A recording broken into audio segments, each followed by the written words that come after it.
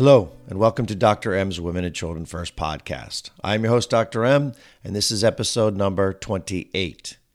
Today, I have the pleasure of sitting down with Joy Warner. Joy is the former executive director at the Community School of Davidson, which is a charter school in Davidson, North Carolina. She founded it back in 2001 and led the school up until this past summer. Joy graduated from the University of North Carolina at Charlotte with a master's after completing her bachelor's degree at the University of North Carolina in Chapel Hill. Joy is a leader, a thinker, and an iterator. She doesn't rest on the same way of doing things day in and day out. She's always looking to change for the better. She highly focuses on the kids' emotional quotient in their K through 5 years. She focuses heavily on leadership, as well as helping these children understand how to give back to society, whether it's out in the real world on her Service Fridays or within the classroom where some of the older kids teach the younger kids.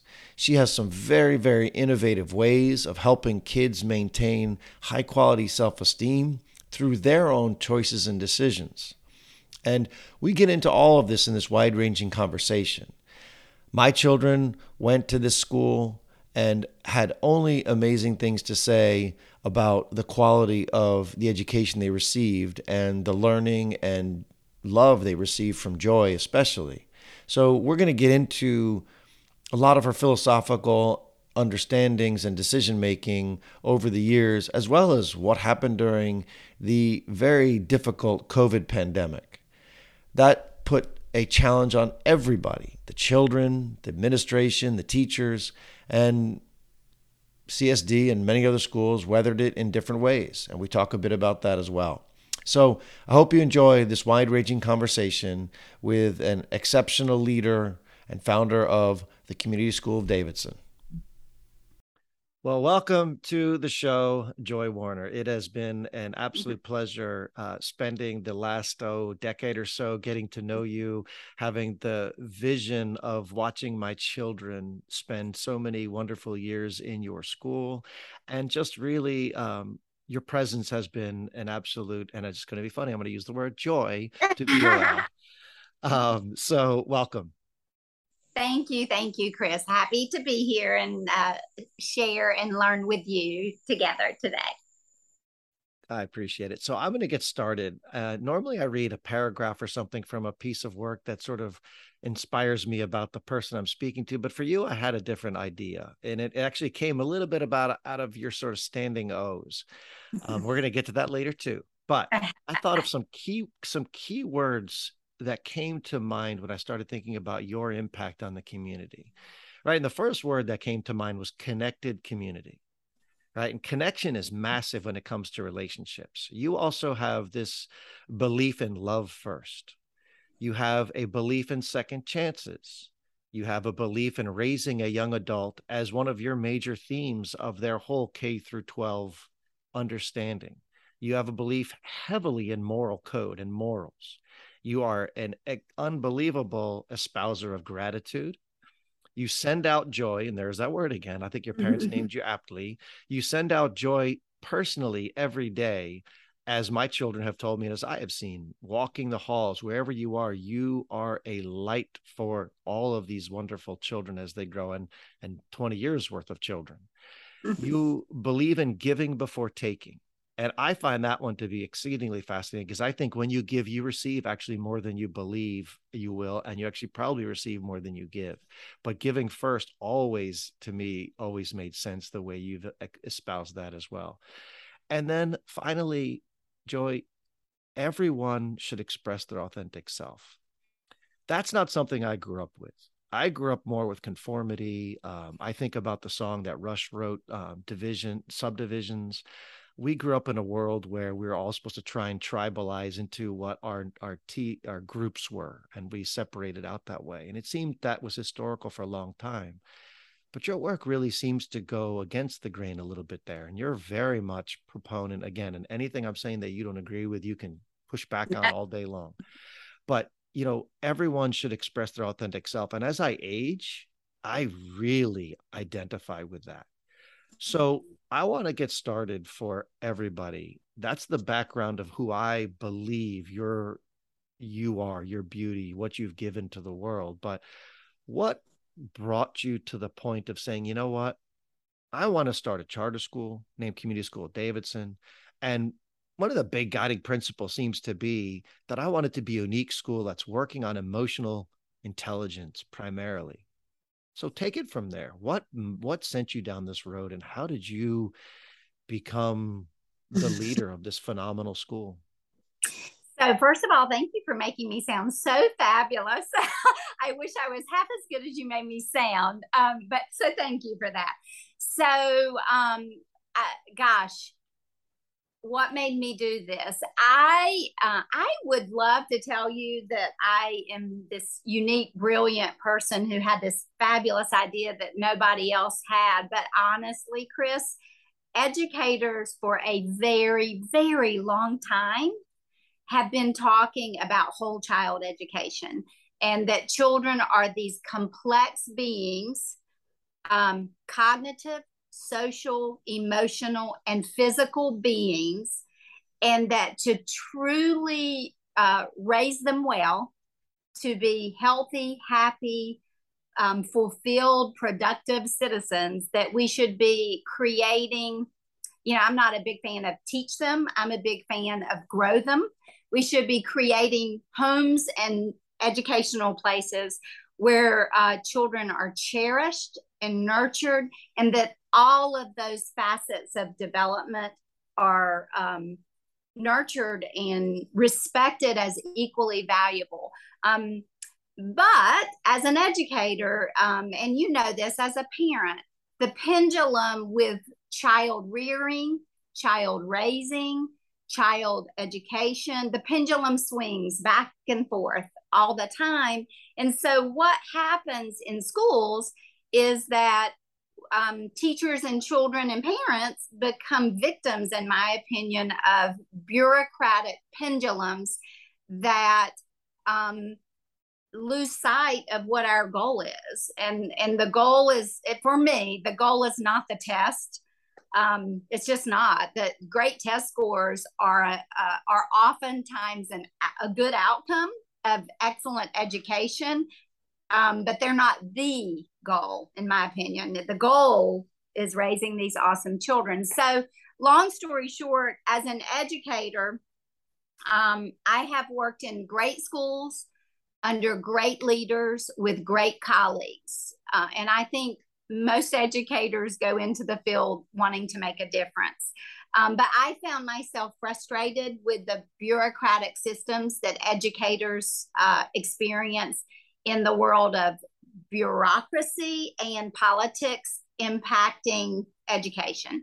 So honestly, I left my whole career, 35 years, since I was 21 years old. I have been in North Carolina, an educator. And I didn't open a charter school because I thought I knew more than everybody. And I didn't open a charter school because I think charter schools are the only way to do the right thing for kids. I was an educator who tried to work from within the system. And I got frustrated because the bureaucratic systems keep teachers from doing, in my opinion, what's best for children. So that's why I left the traditional public education. It wasn't because it's not filled with fabulous people who care deeply about children. So I wanted a school based on the principles that I, as an educator, and I, as a human parent and human, believe is best for children. And that was the beginning of CSD. CSD, and I believe schools should be places led by educators, paired with a deep respect for the partnership and expertise of parents for their own children, Those two, the teacher, the educator is expert in education, the parent as expert in their child, paired with the child at the center of that relationship. That's it. That's what CSD is.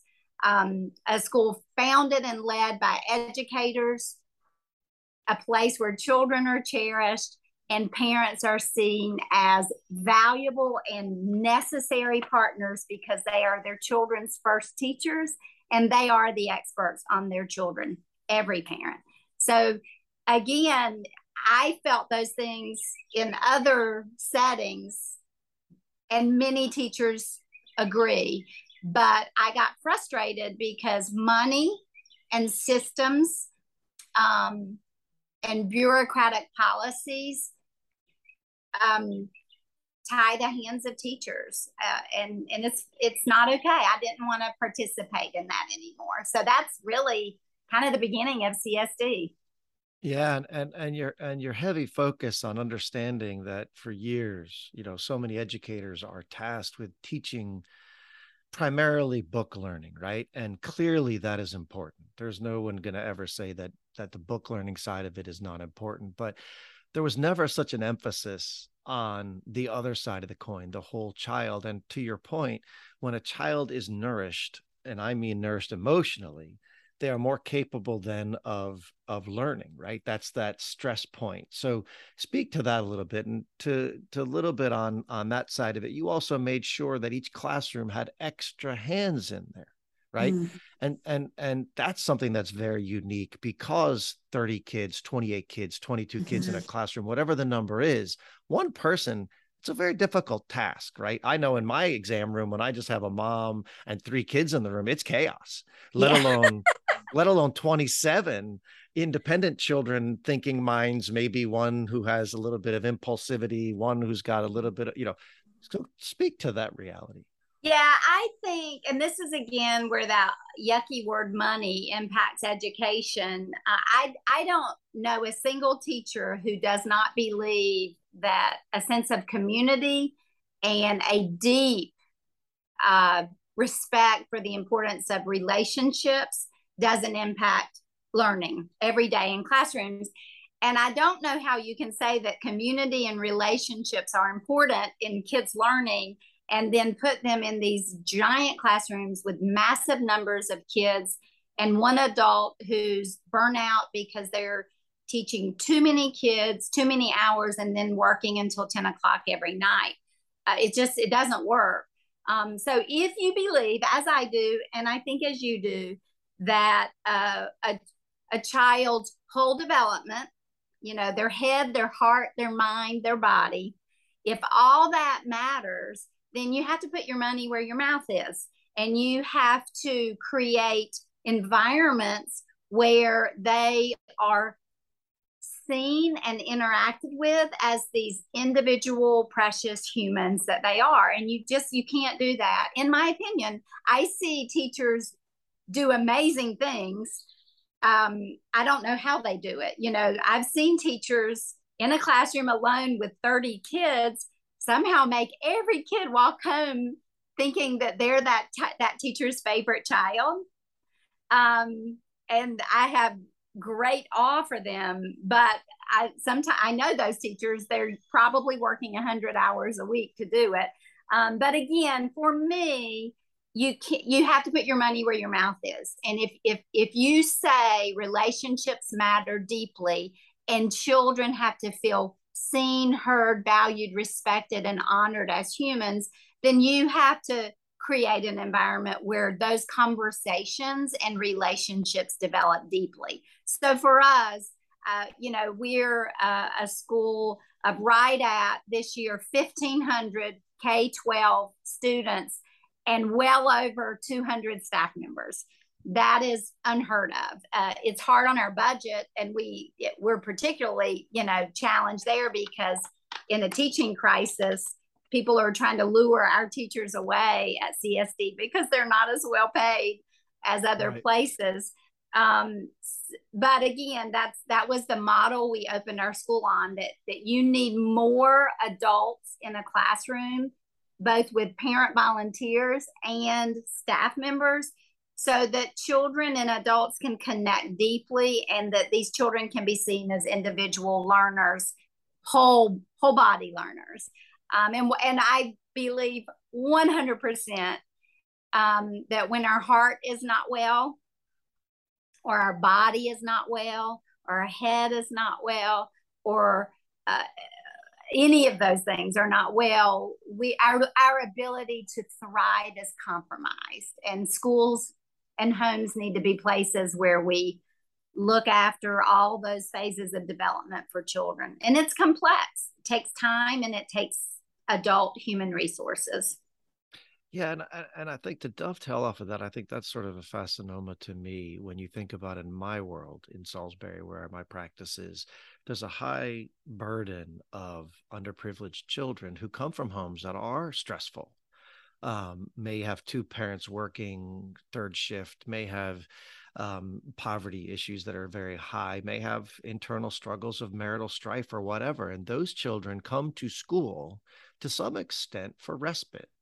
And that respite is an environment that says, I have friends, I have teachers who nourish me, that when I come back to my home that may not be perfect, I am more balanced. And I think to some extent that is also what I noticed in your school, is that this is a piece of the long-term puzzle for a child to grow, because not everybody is gifted to have the perfect home life, right? And frankly, I don't know if that exists in any way, shape, or form.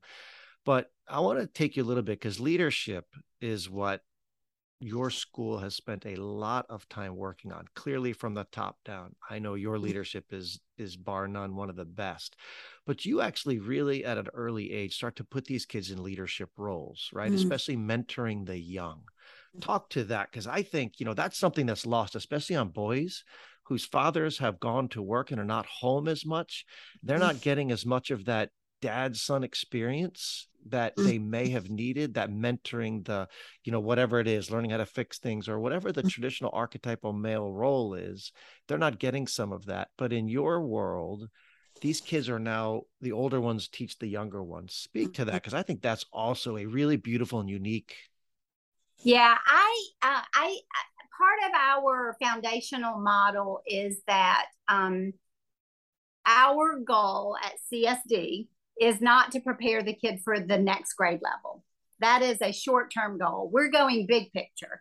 So our goal is to create a space where children can grow and evolve and become who they are meant to become, and follow their own life journey in productive, healthy, happy ways. That's the goal. It's not the next grade level. It's not even the end of year test. So and that has to come from inside us, right? So a big foundational part for CSD was a focus on intrinsic motivation versus extrinsic rewards. There's tons of research. I could talk about that topic for hours, but I won't. There's tons of research around extrinsic rewards get a short-term result. They do get results. I don't argue that they get results. They get results. Quick results. And when you follow the research, the results go away when the reward goes away, unless you come up with a bigger award or the child somehow internalizes it. So again, part of our foundational model is that we want to create a space where children feel empowered to have voice and choice on their life journey. And that's, if we want them to be lifelong learners, we can't beat them into learning and scare them into learning. We've got to make them love learning, so that when they leave us, they chase it far beyond what we've presented. So how does that play out kindergarten through 12th grade? It plays out where they have voice and choice, but it also plays out, we believe, that you don't get good at something by being controlled and managed and then thrown into the world and say, okay, go be an adult. I see that, in the college, this will be relevant to you because you've got a first year college kid. 50% of college freshmen do not complete their 4 years of college in a 4-year school. Like, that should freak us out. Yeah. Why is that? It's a lot of reasons. Sometimes it's money. Sometimes they're at the wrong school for them. A lot of the time it is because they're unhealthy, they're drugs, alcohol, dysfunctional relationships, anxiety, poor nutrition, poor sleep, lack of study habits. They don't know how to live independently. Well, shame on us for controlling children their whole lives and then tossing them into the world and telling them to do it by themselves. So our philosophy is that we need to empower children at a very young age to allow them to practice being independent, making choices, solving conflict, solving problems, understanding that mistakes are not bad. Mistakes are our very best teachers. So when kids mess up, helping them, step back, fix the mistake, and grow from it, as opposed to shame, punishment, and that all those things that lead to lying and self-hatred, self-shame. The hardest things in my life usually led to some of the best things. And we want kids to practice being adults at a very young age so that they're practicing in the safe space of homes and schools. And they have adults who love them unconditionally, who will reel them in with their mistakes, see the mistake as a teacher, and help them grow from them. Leadership, we always say everyone is a leader because you're leading your own life. And everyone is a leader because people are watching you and learning from you. So again, what we tell our students is you learn to lead well by leading, right? And again, oftentimes the best lessons they learn in that journey are the times they mess up. So for us, it is a philosophical belief in empowering children through authentic learning experiences where they practice doing what we expect them to do as young adults. Did I answer your question? Yeah, and I'm gonna sort of bring my color to it a little bit because as you stated, my oldest is heading off to college. He graduated this year from CSD, and I remember many times he would come home just giddy over being able to go down to the lower school and spend a day with the K through 6 age grade, whichever one they were there, teaching them, mentoring them, being a part of that experience that is so empowering for a young man or young woman to have the opportunity to be, whether the word is mentor, whether the word is teacher, whether the word is leader, it's irrelevant other than the point that they feel that responsibility to show up for another human in a way that is connected and then relational. And I keep using those words because I did a podcast with this gentleman named Dewey Freeman, and his understanding of that connection, which then leads to relationship, which then leads to intimacy. And intimacy, I mean, is energetic intimacy. Mm-hmm. That's what all humans want. We ultimately thrive for that intimacy and that love. And love, man, you give somebody love, they'll go to the world for you. And again, I've seen this in your school. I've seen these kids just espouse this reality of, hey, I'm going to the lower school. I'm going to do this. I'm doing Service Friday. And sometimes they're typical teenagers like, oh, I can't believe I have to go on Friday.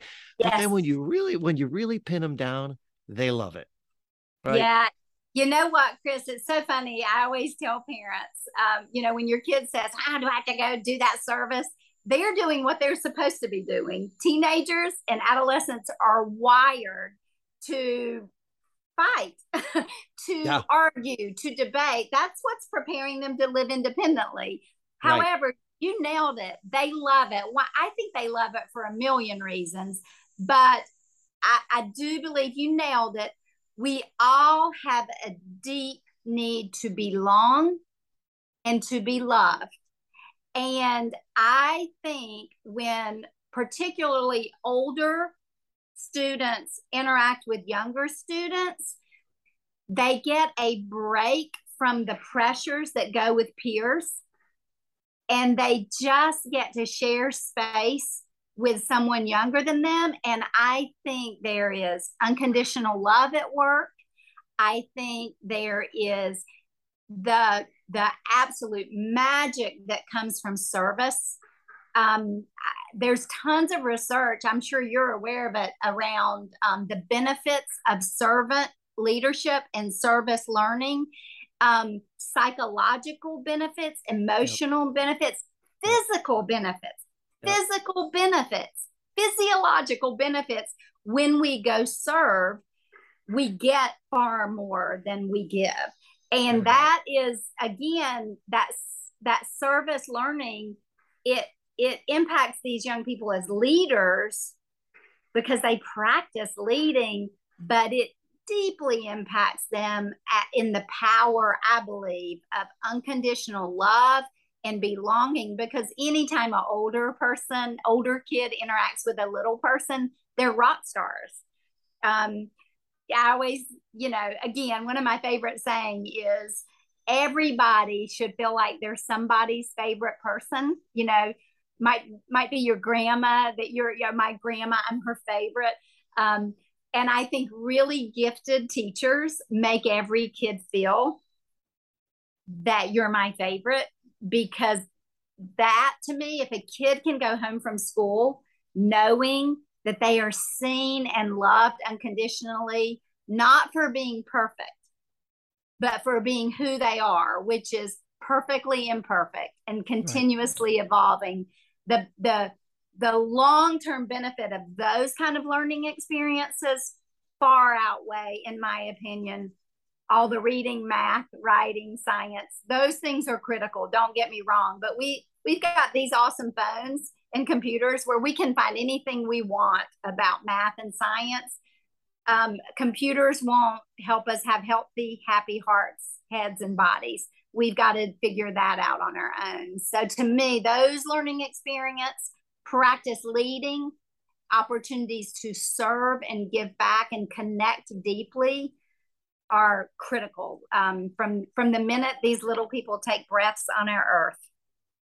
And I think, in my world, in medicine, that's one of the big pieces of our training that is completely missing, is this focus on the whole human, right? So I had to do a fellowship to start really learning to focus on the whole human. And when I walk into a room now, as opposed to 23 years ago, I am letting that child know right from the get-go in the room that they are the person that I care about in the room, the person that I love. It's not so much anymore, that it's a diagnosis that needs to be repaired.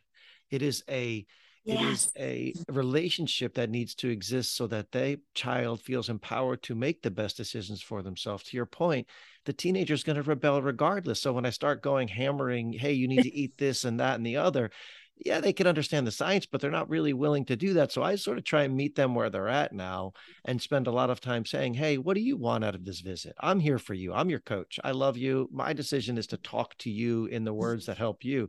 And some of them won't say anything. So I go, well, let's just talk then. And eventually they start to do what you're saying. They break down, get a little bit of that comfortability, that relationship. And that's something I'd love to see in the world of medicine, the reality that you've built in this school. So I want to segue. I've got two really interesting places I want to go. One is going to be COVID-19 and what happened to your world with that. But before I go there, I want to touch base on the standing O. This is something very unique. And for the listeners out there, the standing ovation, I can't remember. I think it's third grade. Maybe it's a couple of the other grades. Yeah, it starts in kindergarten. Okay. So these children get the standing ovation, which is where the standing O comes from. And all their classmates give a word or something related to what they believe in them in a positive way. And these children come home with these lovely cardboard pieces of paper that two of them sit in my office, actually, one for each of my kids on my wall. And it really lets them know that they're loved. Talk about the genesis of that and how that has impacted your school. I love standing O. It's one of my favorite things. So in terms of Leslie Tomko gets credit for that. She was our very first kindergarten teacher at CSD and helped me found the school. And she started that in our very first kindergarten class, and it quickly became a treasured a treasured part of the foundation of CSD. Really, it goes back to the power of gratitude, the power of self-love, the power of looking into each of the people in our community and seeing their authentic, beautiful individual gifts. The goal in that process is to help children understand that each of us is this treasured human life on earth, and we should be grateful for each other, and we should look deeper to see the individual qualities about people that make them treasured humans in our community. So starting in kindergarten, little people, in August, they typically say, I like your light up shoes. and that's normal. And it's all part of the journey. Very quickly, children transition to, I like when I saw you on the playground, how you help people up when they fall. I appreciate that you asked me to play when I was sad. I notice that you always tell us jokes and make us laugh. For little people to see beyond the superficial junk that society throws at us as important, and to peel that back and see the beauty of our individual humanity, that is a magical thing to see happen in a classroom. So if we can get so much of a brokenness in society, in my opinion, comes from a lack of self-love and this shame and fear and blame. Oh my gosh, if we could send every human into the world as young adults with the intention of seeing someone's humanity in them, imagine the world, right? Yeah. And an equal understanding that while I'm perfectly imperfect, I have authentic, beautiful humanity in me as well. Right. That's the big goal. The little goal is that's how you create community. It starts in a classroom. You create community by treasuring each other's humanity and loving unconditionally. And I always get frustrated. Sometimes people perceive unconditional love with no accountability. And that always bugs me. In fact, the people I love most, I hold the most accountable in what I ask from them and of them, because, my husband and my two children are the people I push the most, not to achieve things, but to be the best version of themselves. Not as I define that, but as they define it. So again, to me, unconditional love, I always tell my kids, if you ended up in prison because you broke the law, you should be in prison if you broke the law, but I'm going to come see you every day. Right. It's, I love you and I'm here for you and I want you to be your best self, but that doesn't mean I'm not holding you to the standard that you set for yourself. Right. Anyway. I think you're exactly right. That segue is into the world of, I love you so much, therefore I will enable you. Mm-hmm. And I remember we deal with this in medicine a lot, in the sense of a child gets diagnosed with a very difficult disease, let's say cancer. And all of a sudden parenting goes out the window. I can't parent you now because you have a disease, therefore I will give you anything you want to feel good. Well, that child then therefore loses complete sense of self. And in the long run, they end up oftentimes spoiled and worse off in the long run. So the structure of love is, I love you so much no matter what you're going through, but I'm still holding you accountable. You have cancer, you're lying, I'm still going to hold you accountable for the lie. And I really want to touch on another word you said, punishment and shame. Mm-hmm. When I grew up, punishment was the norm, right? And that was the 70s, you were the 60s, that was the reality that we all went through, right? And then all of a sudden it dawned on me that, this reality of consequence instead of punishment makes so much more sense, because consequence remains connected, remains loving. Punishment is separation. It is you're not a good person, therefore you're being punished, right? The message is you're not a good person. Well, if people feel they're not a good person, invariably they may become not a good person. So I really, really believe in the standing O. I believe in that reality that you're speaking to, because you are putting people in a position to see their inner self-esteem rise instead of stagnate and fall. And I think that is the reality. We send kids out into the world with poor self-esteem. It is hard, right? So it does turn to drugs, alcohol, and all of that. All right. Love it, Joy. Love it, love it, love it. So unless you have something more to add there, I want to shift. I want to say something about punishment, because that is a big educational trigger for me in terms of how we created CSD. And Alfie Kohn, if you've ever read any of his work, he has a book called Punished by Rewards, and he's adamantly against any kind of extrinsic reward or punishment. It's the different ends of the same sword. And it's all about intrinsic motivation. And some people love him and some people dislike him. I very much value a lot of his work. But here is a little thing I use with teachers and parents that I think is very powerful. Consequences and accountability are part of parenting and educating. Intentions matter, though. Is my intention to have power over you, or is my intention to build power within yourself? That is, to me, the key. And parents have different, like you said, I mean, I was raised with, the belt on the fanny kind of discipline. And my parents did the very best they could with what they knew at that time. And they made mistakes. And I, as a parent, did the very best I could with what I knew at the time. And I made mistakes. You just hope your kids will be okay. Here is what matters, though. Intentions. Kids can feel it. They can sense it. They can smell it. If you're giving me a consequence to help me grow and become the best version of myself, versus you're giving me a consequence to get me, to put me in my place, to teach me, to show me from a place of anger, they feel it. And that is why I think even when we make mistakes as teachers and as parents, if our intentions are pure, the kids survive. But so that power over versus power within, to me, is very powerful. Yeah, and I've heard it said another way. The power over is control. The power under, or the power with, is sharing, learning, right? So, control is such an easy thing to be in any relationship, right? There's the person who's in the power control structure, which is easy for a parent to do. We're bigger, we're smarter, we're older, right? So it's so simple to fall. Yeah.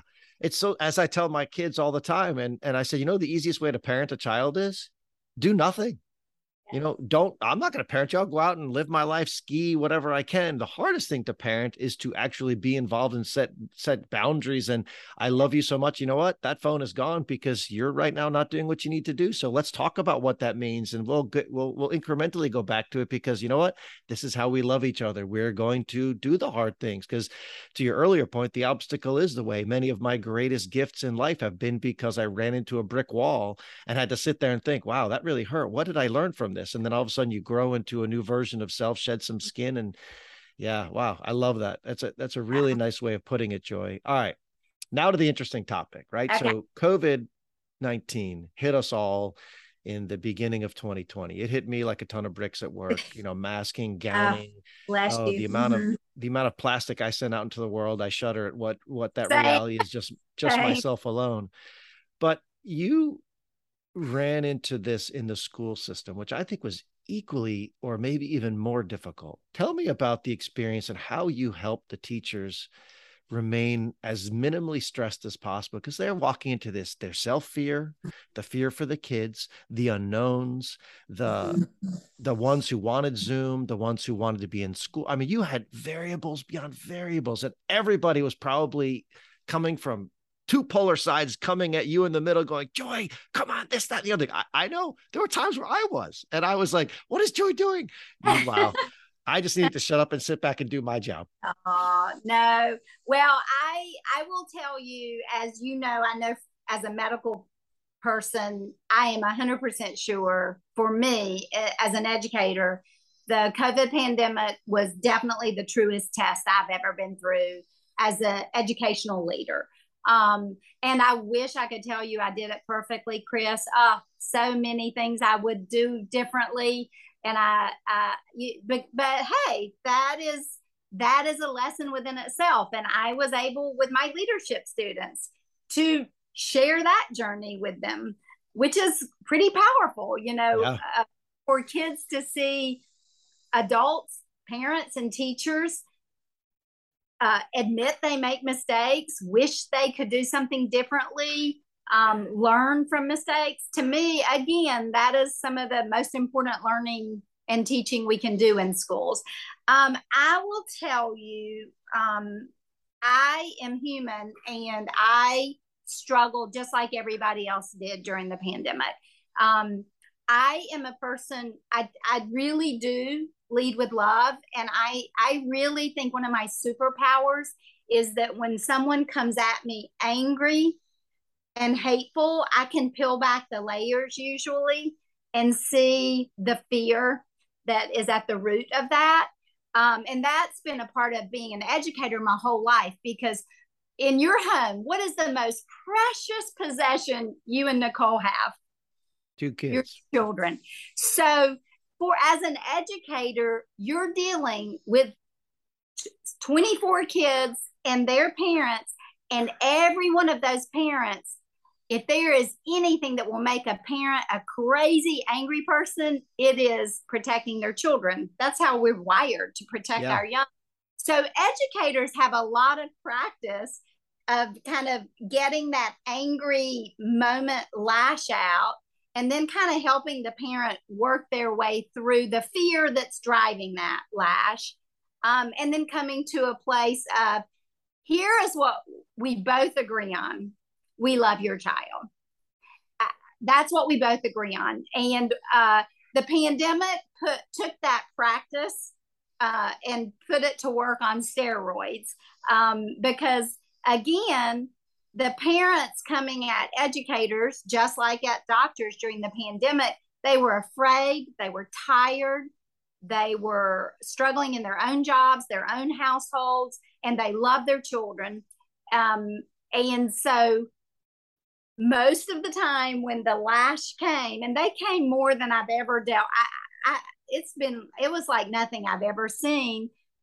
Again, I'm human. There are times I cursed. I got mad just like everybody else did, because I wish I could tell you I'm perfect and I didn't roll my eyes or have an ugly thought. I did. I wish I didn't. I want to be perfect for our children, but I'm not.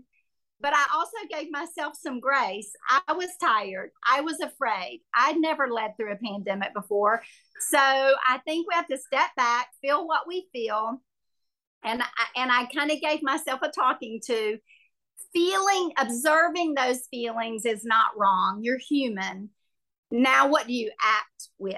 Do you act from those feelings, or do you act from a place of love? And for the most part, I gave myself the grace to feel feelings I was not really accustomed to feeling very often, because I typically, I just love people, and I can usually quickly see through anger. But again, when it's coming at you so hard, so fast, so much, I was human. I gave myself the grace to feel angry, to feel frustrated, and then to go for a long walk, spend some time in the woods, gather my sense of who do I want to be on this earth. And who I want to be is someone who acts from a place of love. And when I feel triggered, which for me is anger, resentment, if I do my own heart work first and figure out why am I feeling that way, then generally I can act in a place that is aligned with my personal integrity, my personal moral code, my personal intention for the life I want to lead. So again, I made mistakes. I felt all the same frustrated, fearful, angry feelings everyone else did. But I think I got really good at going for walks and giving myself some space so that I didn't act from that place. So, and again, I've yet to meet a parent who doesn't love their kid, and I've yet to meet a teacher who didn't want to make a difference in the lives of children. And when that's what you're starting with, it's easy to usually get yourself back to a place of grace. And I think if you're going to pull the listeners, if they're going to pull anything from this entire interview, that's the most important thing to pull right there. The fact that when you look at somebody who is in a state of disarray, look beneath the anger. There's usually a reason behind the why, and to come at them with an open heart, with a sense of I am here to help you, diffuses the anger. It allows the person to then maybe get underneath that stress and see what's really going there. And to your point, I think most parents, not all, but I think most parents, at least in my existence, love their kids implicitly. I do unfortunately have some that don't, and it's very heartbreaking. And those poor kids, it breaks my heart, makes me want to take them in and love them myself. But that reality is a big one too. All right, Joy, I would love, I want to be conscious of your time, but you are a storyteller. I've heard many, many, many, many great stories. Give me a couple of your favorites over the last 2 decades at CSD. Gosh, when you told me you're going to ask that question, that is really hard. Because you know what, the best part of teaching is that every single day you walk home with a million stories in your pocket, and the stories are what keep you going. So honestly, I have to pull a story that's recent because there's millions of them, and I'm old, so I'll pull a recent story. So last year in my leadership class, and my leadership class is a mixed, and your sweet boy was in it, so you know well, but it's a mixed age grouping of 9th through 12th graders. And I taught 6 sections of it, like almost 150 kids. And selfishly, I did it because it filled my bucket, because it was the best part of my week that offset the worst parts of my week. And the reason I loved it so much is, one, I just, it's so awesome watching little 5-year-old children. The magic that you see in kindergarten is evident in high school, because it's like you watch adults be born. It's really special. And that's what I love about kindergarten. You watch these little people who think their family is their only community. And then they walk into school and they develop this whole other community that loves them. So again, equally magical. But in my leadership class, a big piece of what we do, it's problem-based learning. And problem-based learning is when you give real life problems to children at any age to solve. So it's meaningful, purposeful, and relevant. And they're taking the skills that they learn in school and they're applying them.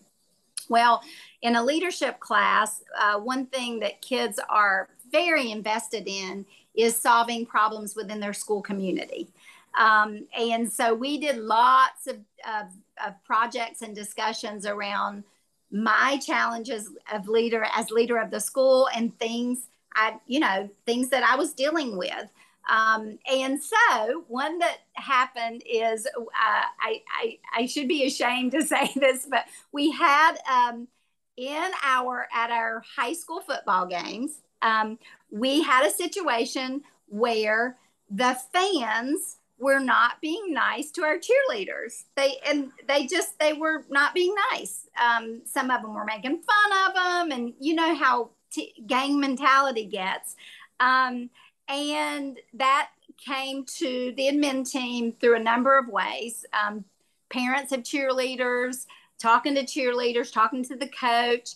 And again, I know all those fans are wonderful human beings, even though their actions don't reflect the core of who I know they are. So we took that to the class in a multitude of ways. I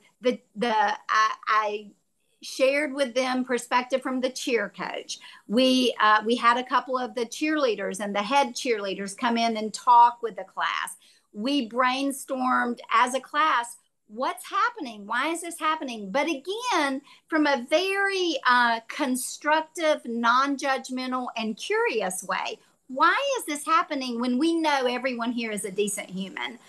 And then the class brainstormed, and we talked about the notion of, I, as the leader of the school, can tell you you can't do that, or you're leaving the bill, or you're leaving the game.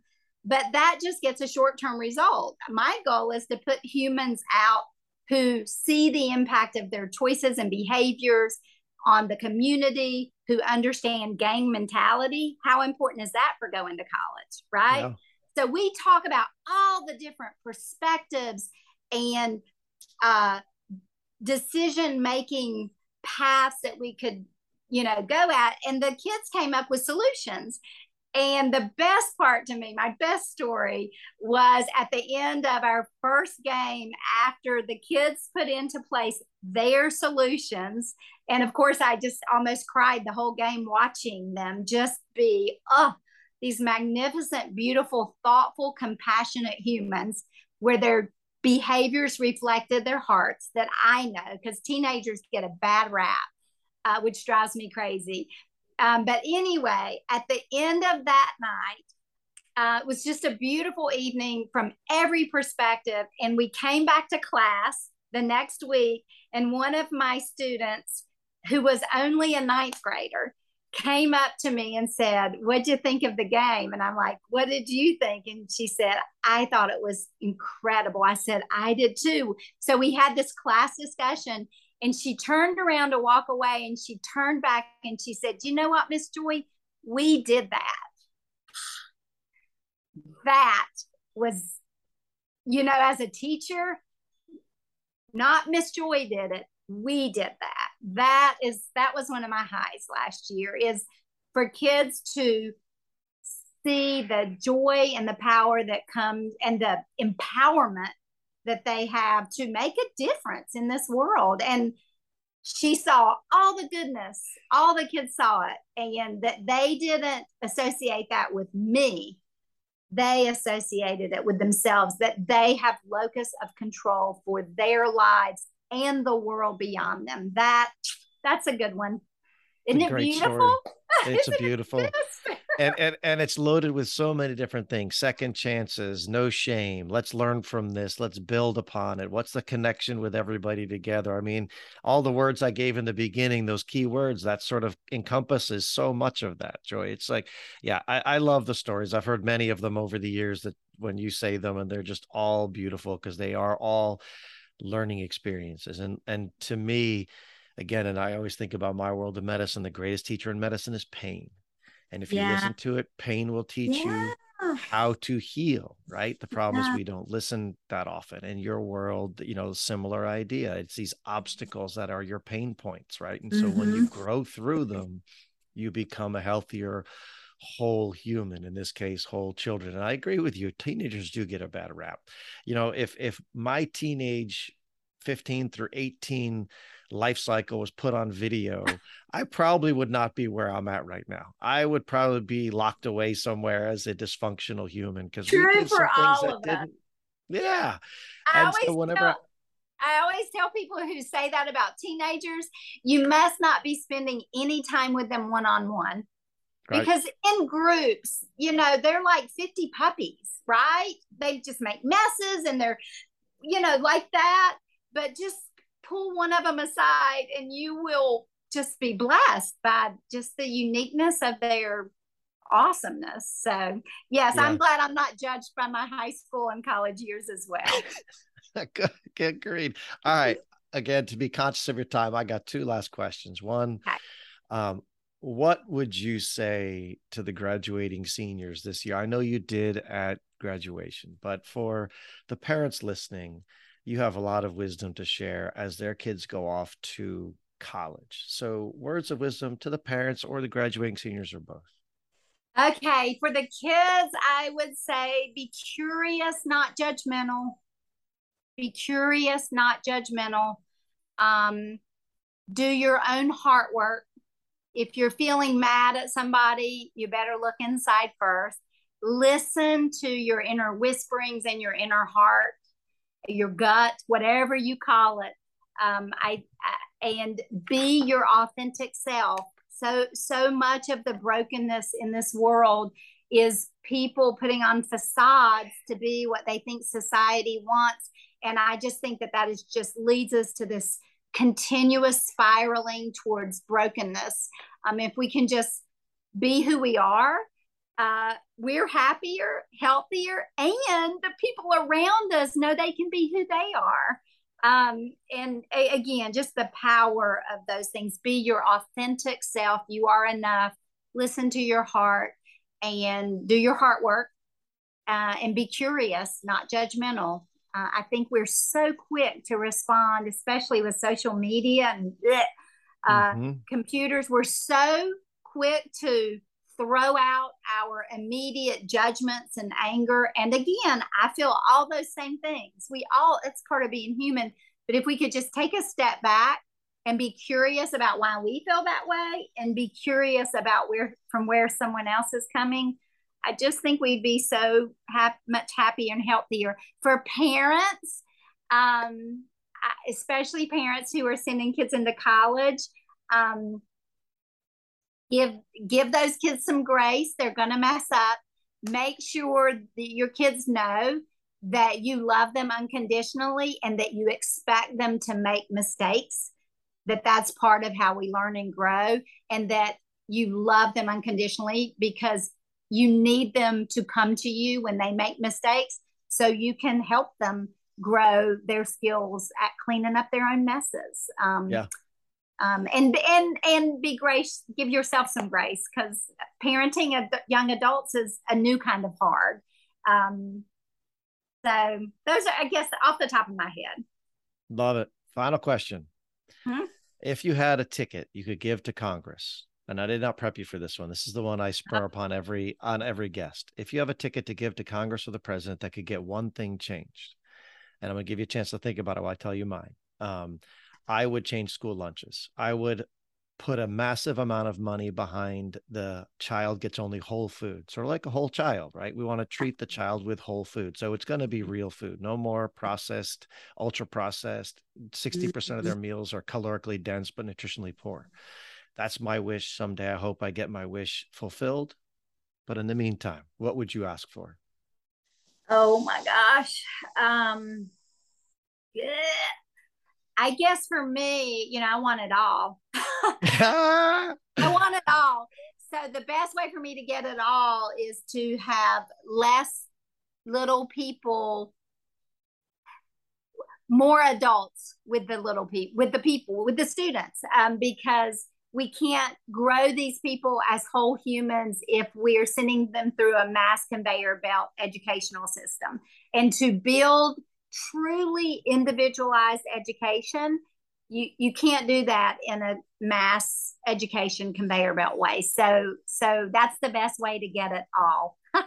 Is I to love have it. more adults with the children so that they can be nurtured and cherished as they deserve to be. I don't understand why we can't spend our money proactively instead of reactively. And that's true in your world and mine. We spend money on sickness. We spend money on prisons. We spend money cleaning up the messes that we don't pay to clean up before they happen. And the economics are in favor of doing it right to start with, but it's like we live too short-sighted. So someday we'll get unlikely coalitions. I feel like as a society, we're these pawns in divisiveness, and we don't always agree on how we get there, but I want to believe that people want the same things. They just disagree on how to get there. So I wish we could fix that in our society. I wish. We'll figure that out. I agree 100%, Joy. I think that money is not the problem. We have it. it's the allocations of the money that's the problem. When the federal I budget agree. for the Pentagon is $700 billion, but we're scraping dimes to get an extra teacher in a classroom or a nurse. Frankly, we used to have nurses in schools. Now we don't have Yeah. nurses in every school.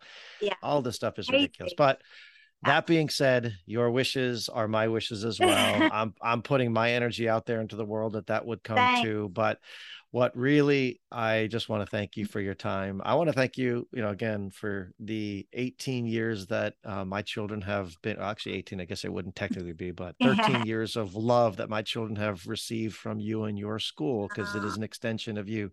Thank you for that. Thank you for your just passion. I love your passion. Well, thank you. It's been fun talking to you this morning, and I hope some little nugget of goodness will come from it. But thank you for all you're doing to put goodness into the universe. I am convinced the power of goodness will prevail. I would agree. And Joy, thank you for your time. Have a good day. Give those kids my love and your sweet wife. I will. Have a great day. What a fabulous person. I so appreciated her time and the ability to really dive deeper into her philosophical understandings. And I hope you gained some knowledge and this conversation resonated with you and your kids. So I hope you have a great day. So, as always, hug those kids. Take care.